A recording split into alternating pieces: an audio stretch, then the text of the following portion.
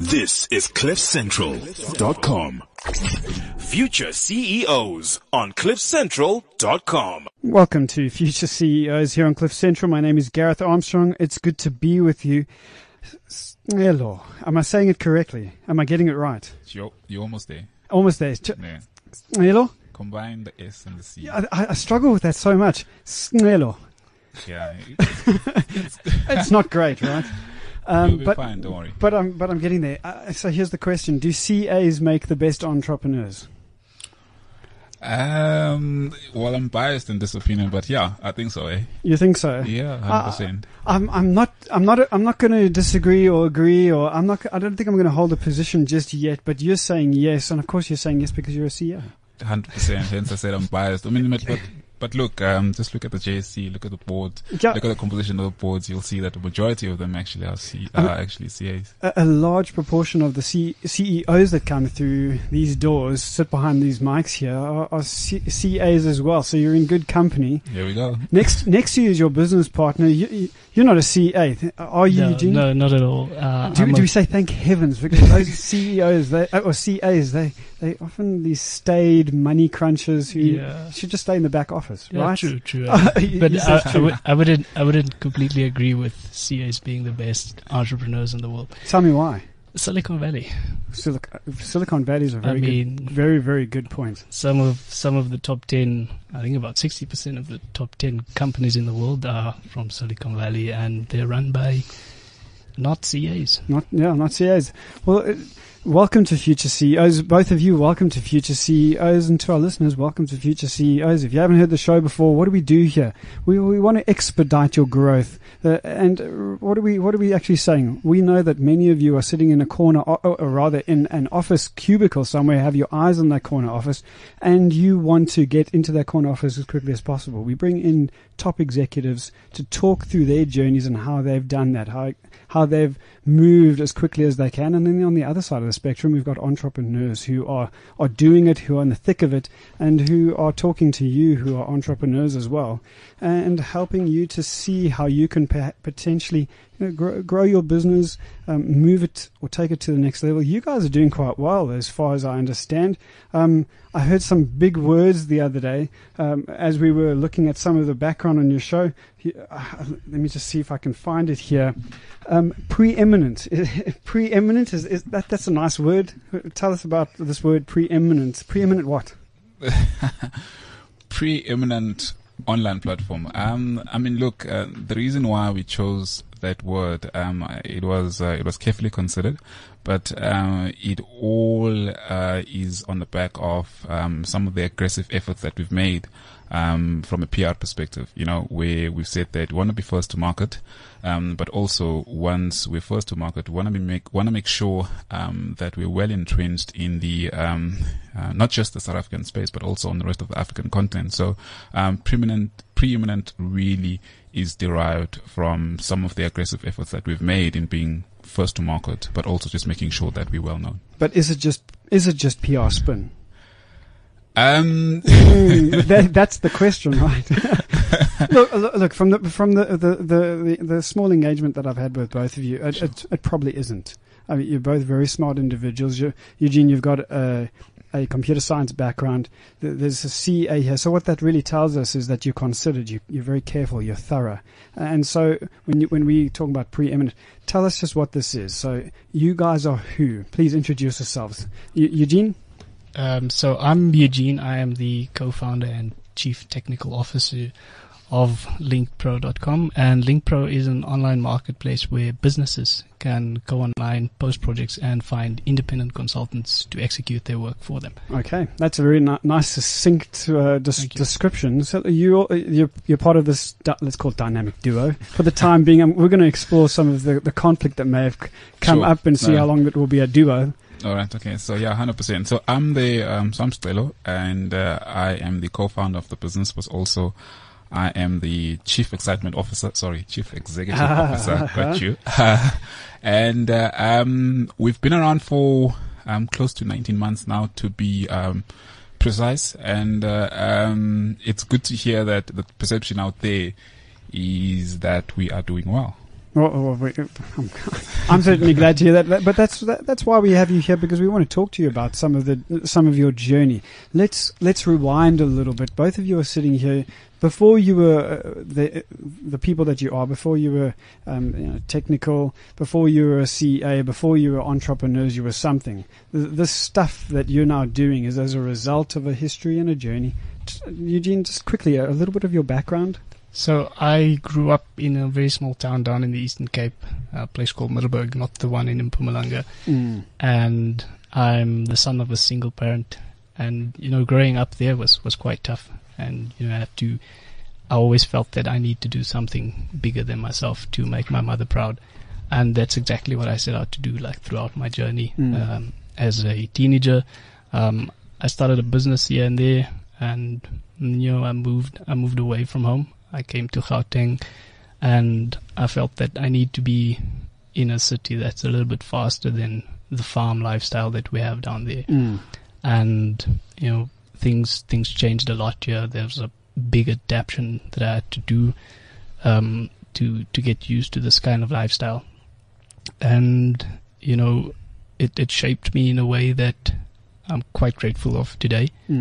And it's given me a tougher skin than I had before. Okay, so you come with a certain set of qualities as a result of growing up in as you say, a bit of a slow but potentially tough environment. So you've got a thick skin, and you've got a bit of strength to you. A bit of steel, I think is the way that we might phrase it. Your business partner, does he have the same? Let's find out. I'm sure he does. I'm just going to go with Selo. Is that okay? No, it's fine for now. Okay. Why don't you use your second name? Don't go there. Okay, we won't go. Selo, tell us a little bit about yourself. All right. Okay. Where do I start? I've had quite an interesting journey. I'd like to believe that my journey actually started when I lost my mom. I'm sorry to hear that. Of course. That's fine. Yeah, it's been a while now. So I think that was a turning point in my life, and I've never been on record, as having said this, but that was really the turning point in my life, and it's quite sad that sometimes God will have to take something away from you in order to give you something bigger, So when I lost my mom, I think I was 13 at that time, and I had to play a very important position in my family. So obviously there was my dad, and then I've got two siblings, my younger sisters, and I had to play a role of being a mom to them, but also to be a inverted commas a wife to my dad, because sure. We can call it a partner, right? No, sure, definitely, yeah. And I'm still his greatest friend. To date. We chat all the time. We watch soccer together via phone, because he's based in Durban. I'm here, I'm now here in Joburg now. But what a responsibility on a young man. Sure. Who really shouldn't have to bear that, but you're saying that that was a turning point. Yeah, no, a very big one indeed, because I had to do ironing, I had to cook, I had to make sure that he's got lunch for work. The following day I had to make sure that whenever he gets back from work, there's hot water, the geysers on, and so forth. But also to my sisters, I had to be a mum, and to them, I had to watch them grow. I had to teach them about, womanly stuff, such as your periods, for instance, Sure.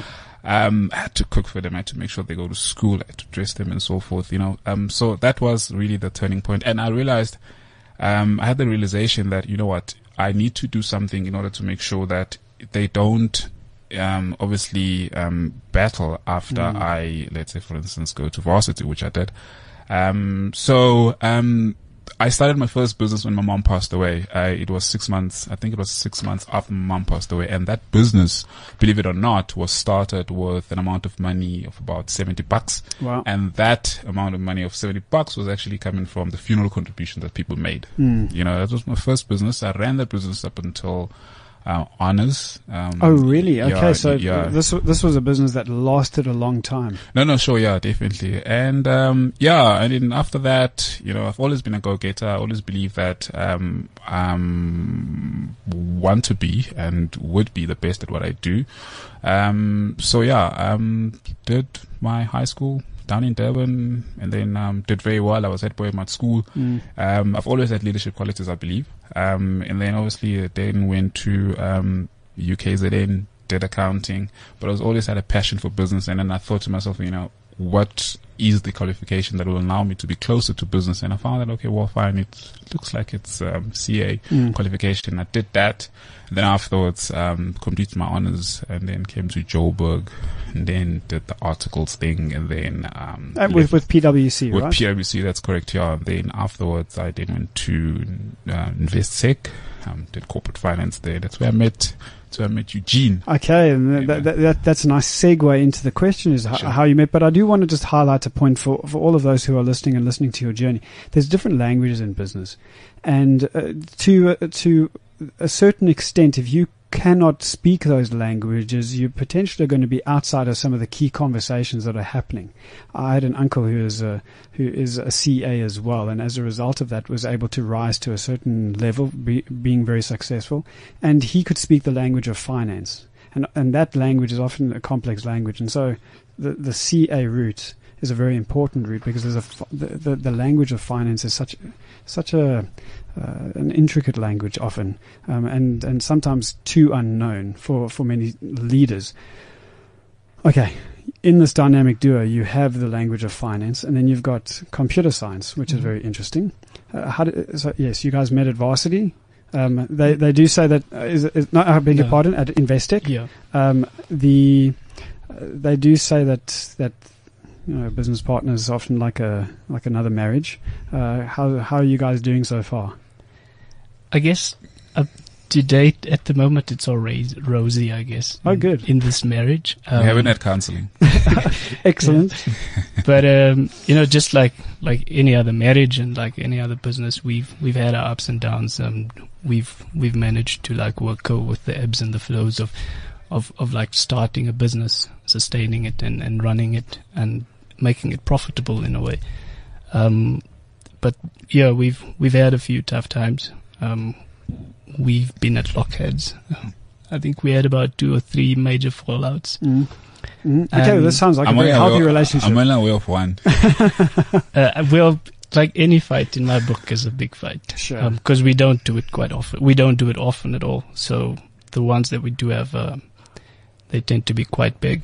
And so that there are going to be some of our listeners who have gone into business with either a friend or someone they've met, a colleague or anyone really, and they're asking this kind of, they are potentially in a position where they've now locked horns. There's ill feeling. They're not potentially where they should be to push their businesses forward. How did you guys deal with that? So yeah, okay. Some insights. All right, yeah, I think that's a very good point. Look, if you're going into business, I think it's quite important, like you've aptly said initially, that it is indeed a marriage, and it has to be a carefully considered decision. People never really go into business with people that they don't trust, and if they do, it tends to end badly. So the important thing was to obviously start with that understanding, that acute awareness that, you need to find a partner that you really trust. You need to find a partner that, would work with you, would understand you, I've got my own weaknesses. I've got my own strengths. Eugene has his own weaknesses and own strengths as well. But I think it's quite important that we identify those and work towards obviously improving on our weaknesses, but also to strengthening our core strengths, as a team. But, this is a relationship, and because it's a relationship, it's one where you need to be very delicate in terms of how you deal with people, but also with acute understanding that it's an investment now that you have to take care of in order for it to take care of you for the rest of your life. Is there any particular, Eugene? Is there any particular process that you guys do follow when you are communicating that you've learned that you need to follow if you're going to pose certain information in a particular kind of a way? So, for example, how do you deliver bad news in this relationship?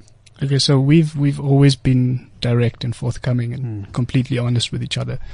If there was anything that was bothering one of us, it's best to not beat around the bush. Just get straight to the point. This is the problem, and this is what I'm experiencing. And what we would then do is we'd discuss it to some length. You'll know that, or you'll notice that my partner Stelo he talks a lot. And you're shaking your head. You don't know what he's talking about. Yeah. No. I mean, sometimes I disagree. I mean, look, I just provide context. He started. Eugene. No, but I provide context. And it's quite important. Context is everything. It absolutely is. So what we would do is like we would lay it bare on the table. Get it all out. And what we would then do is we'd sit and pick through it carefully, and take out the points that's some of the biggest concerns that came out of the grievances that's being raised. And then what we would then do is to tackle them individually and see if we can solve them going forward, or whether it's something that we should work on in the long term, or if it's something that we can fix in the next coming weeks or so.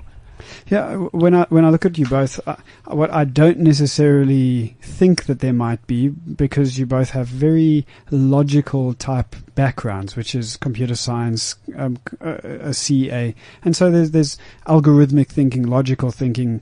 What happens? How do you guys deal with emotion in this partnership?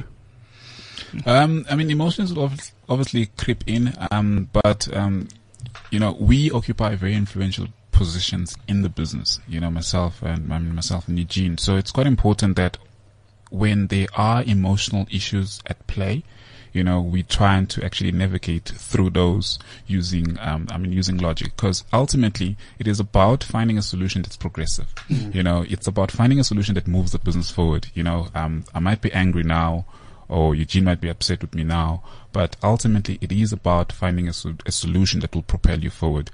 I'll tell you one of my weaknesses. Everything with me is urgent. Everything. Okay. I get an email from a client. I need to respond. Eugene is smiling. Yeah. I get an email from a client. I need to respond to it. I get something from let's say, for instance, from a professional. I need to respond. I get something from a business partner or a service provider. I need to respond to it. There's something that's not working with IT. Someone needs to respond to it now. So everything with me is very, very urgent, and that's obviously a weakness that I'm working. Well, it can be a great strength as well, of course. Yeah. Yeah. Because I really believe that in business you should have a sense of urgency, but also you should proceed with caution. And I think I'm more on the sense of urgency side versus the caution side, because sometimes I'll shoot something and then I'll be like, okay, no, actually I shouldn't have done that. If I'd given myself some time to think about it, maybe I would have responded differently. But also, Another thing that I've stopped doing, just to touch on my weaknesses as well. Another thing that I've stopped doing is basically just communicating things via text or email. It's very, very dangerous, because people can misconstrue the intended message, or sometimes because these things, they never actually carry emotions or feelings. Exactly. Text is a great way to miscommunicate. Especially if people don't read. And people do. They brush over stuff. They speed read. And I can understand this. Very good point. Thank you for bringing that up. Sure. I mean, even right now, what are we doing? We're looking at visual cues. We're understanding one another. I'm seeing a glint in Eugene's eye when you talk about weaknesses and unspoken weaknesses. And so it's a very interesting dynamic at play. What I do want to do is move very quickly, because we're running out of time. I want to talk a little bit about LinkdPro and just the progression that you've been able to have. So you started only a few months ago. I mean, really, it was yesterday, right? Yeah. And I mean, you said 18. Yes, is it right? Did I get it right? 19 months, yeah. 19 months. And so it really was yesterday. You've done really well to this particular point. Just talk to us a little bit about that journey and some of the. Did you bootstrap? Were you able to raise capital somewhere? How did that work? Okay, so when we started out, we made a conscious decision that we were going to fund this out of our own pockets. So our business is fully bootstrapped to this day. And when we first started, I think Stelo's opinion on putting capital into the business was that we need to spend money to make money. And just like any other business, that's what you have to do. if money is what you want to make at the end of the day. So I hear that bootstrap decision. Why did you make that decision? Well, I guess in the beginning, to start off with, we didn't need a lot of capital. Because you're a digital business. Yeah, 100%. So business is 100% digital. Yeah, but I mean, look, also, I mean, we needed to launch quickly, and we were very rough around the edges when we launched. A minimum viable product. Exactly, right? MVP. And I'm sure you'd imagine that, it was it would have been tough to actually raise any form of funding without an idea that's been validated in the market. So first of all, that was the practical difficulty. But also when we went into the journey, when you started the journey, we then realized that, listen, we don't actually need a massive amount of money to get this thing started. I want to just quickly jump in there. We had a CEO of a business, not a large business, but a business that was valued at over R1 billion. Sure. Here in studio, and he said that he, on an ongoing basis, he gets pitched at from young entrepreneurs or other entrepreneurs who have ideas, and he said, listen, take your idea, go and try and sell it on the street for 5,000 rand, and if you can sell it, come back to me and I'll give you all my money.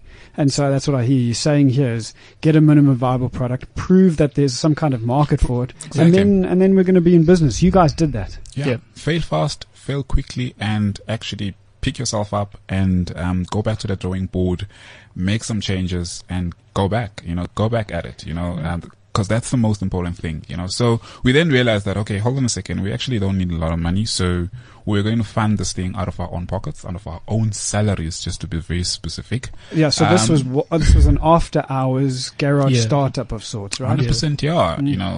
So we contributed, and we're very fortunate in that within, I think, 4 months, we're already revenue positive. Excellent. And we stopped contributing to, towards the business out of our own pockets. So the business was, already, funding itself, which was very great. And we're very, and we're very, very fortunate to be, in that space. Cause even today, we're still, in a very comfortable position. Do you know what I love about the idea of doing it with your own money is the fact that then you don't get frivolous. You don't skin in the game. Yeah, you got skin in the game. You don't get frivolous. You don't buy the most expensive desk and a new Mac and all of these kinds of things. You buy what you need and what you need only, and you make it work. Yeah. Let me tell you what Eugene says all the time. He says that anything more than R1 is too expensive.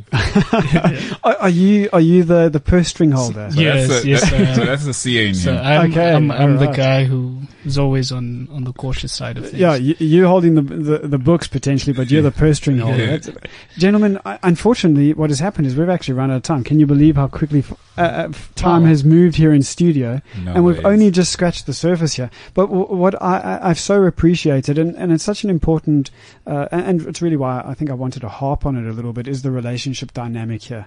And often what seems to happen with businesses is we start one way and we start excited, but we don't end up getting anywhere. Why? Because there's unrealistic expectations or alternative or unknown, unseen expectations of business partners. But you guys seem to be coming together and doing it really well with a little bit of cash.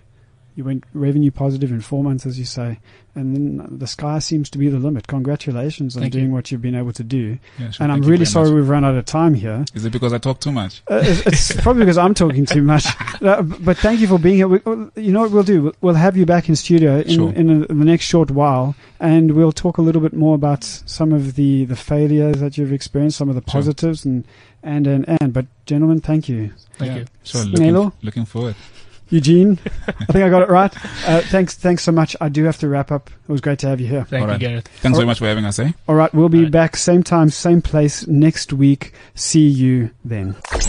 Future CEOs on CliffCentral.com. This is CliffCentral.com.